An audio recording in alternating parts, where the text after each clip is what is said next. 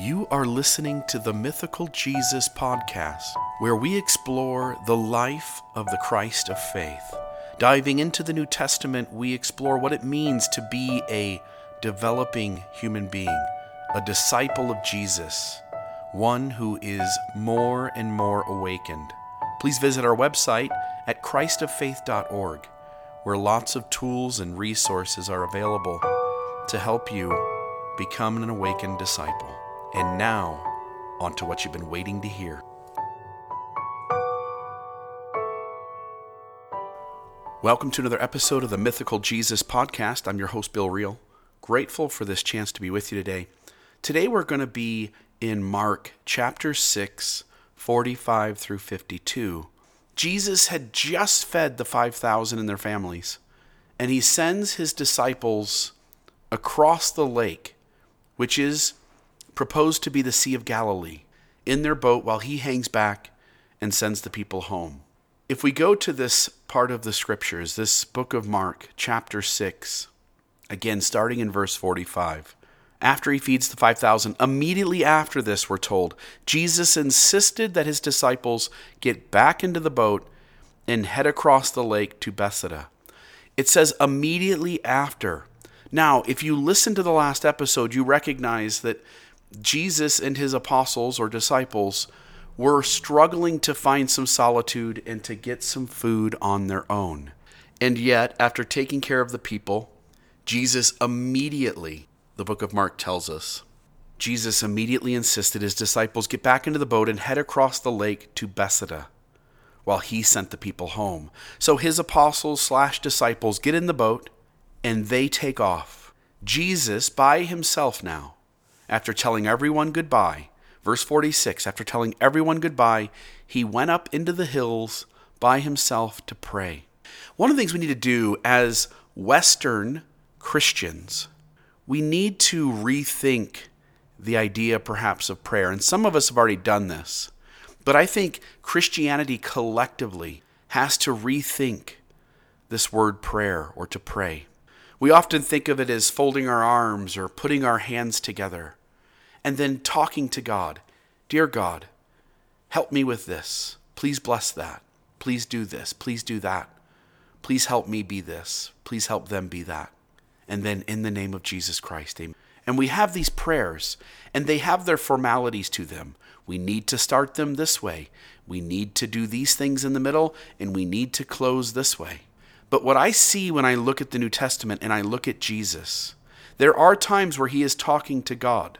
But it also feels as if often the word pray is used in a sense as the word meditate.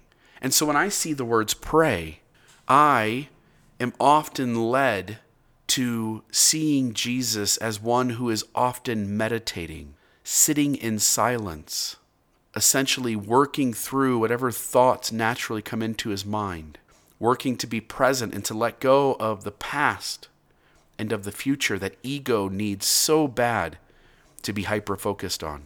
And so Jesus, in this part of the story, goes up into the hills to pray. Late that night, the disciples were in their boat. Late that night. Imagine how dark this is. The disciples were in their boat in the middle of the lake, and Jesus was alone on land. So Jesus is up on the hills meditating, and his disciples are in the middle of the Sea of Galilee. And it says that he, meaning Jesus, he saw that they were in serious trouble, rowing hard and struggling against the wind and the waves. About 3 o'clock in the morning, Jesus came toward them. So Jesus is up in the hills, he's meditating. It's the pitch dark of night. He sees that his apostles, disciples, are in the middle of the Sea of Galilee, stuck because of the wind and the waves. It says about 3 o'clock in the morning, Jesus came toward them, walking on water. And then this weird line, he intended to go past them. But when they saw him walking on the water, they cried out in terror, thinking he was a ghost. They were all terrified when they saw him. But Jesus spoke to them at once. Don't be afraid. Take courage. I am here. Then he climbed into the boat, and the wind stopped, and they were totally amazed, for they still didn't understand the significance of the miracle of the loaves. Their hearts were too hard to take it in. Let me back up. If you have not listened to the previous episode, can I suggest you do that? In that episode, I said what I take away from the loaves and the fishes is that we often run into being up against a wall, feeling like, that's it, I've exhausted all of my resources and I'm stuck. I'm burned out. I don't know what else to do. I've gone as far as I can go. And life has a way of then giving us more strength or providing us the tools and resources in order to get up and move on. Now, this story seems to be saying the same thing. The disciples of Jesus, all of us, sometimes we get stuck in the middle of the lake, and the wind and the waves prevent us from making any further progress. Jesus, being up in the high place, aware of what we're going through and what our needs are, Jesus then comes to us and solves the issue. Now, I'm not a literal believer in the stories that were being told in these Gospels, nor the rest of Scripture for that matter. But I think the truths that are spoken here are deep and profound, and they are true. And what I see here is that they are stuck. Once again, just after a story where the disciples don't have a solution, and Jesus provides a way that they did not see at the time, they now run into another situation where they are stuck and where they see no solution. And Jesus again gives them a solution they did not see. We are disciples of Jesus. We often get stuck in situations where we at least feel stuck, and where all of the possibilities, there seems to be no possibility. There seems to be no option. There seems to be just a lose-lose situation. There seems to be no way out of this thing. And then the way opens up. The way opens up. I am the way, the truth, and the life. No man cometh unto the Father but by me. The way opens up. Christ is a symbolic representation of how things get better when they look like they can't get better, and we don't foresee the way in which they improve. We don't foresee the window that's going to open or the door that's going to be unlocked. Jesus is the way. And it is a reminder in the end of this story that once again, the disciples didn't understand the meaning of the loaves and fishes, the significance of that miracle, because the significance of that miracle is playing on them and us again right here, right now, in this story.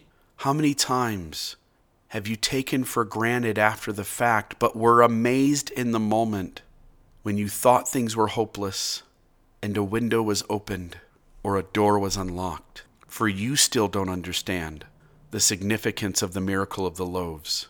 For your hearts are too hard to take it in. But the stories of Jesus are a lesson to us to keep pushing, to keep leaning in, to recognize that life has a way of opening up paths we never saw. Jesus is symbolic of things. And one of those things that Jesus is symbolic of is that if we lean into what life is, if we lean into humanity, again, we recognize that even when things look bleak, life has a way of encouraging us to move forward and to keep living. Until next time, this is the Mythical Jesus Podcast. I'm your host, Bill Reel. Please consider donating today. Go to christoffaith.org, hit the donate button. Help this podcast continue. Until next time, see you soon. Come thou fount of every blessing, tune my heart to sing thy grace. Streams of mercy never ceasing, call for songs of loudest praise. Teach me some melodious sonnet sung by flaming tongues above. Praise the mount, I'm fixed upon it, mount of thy redeeming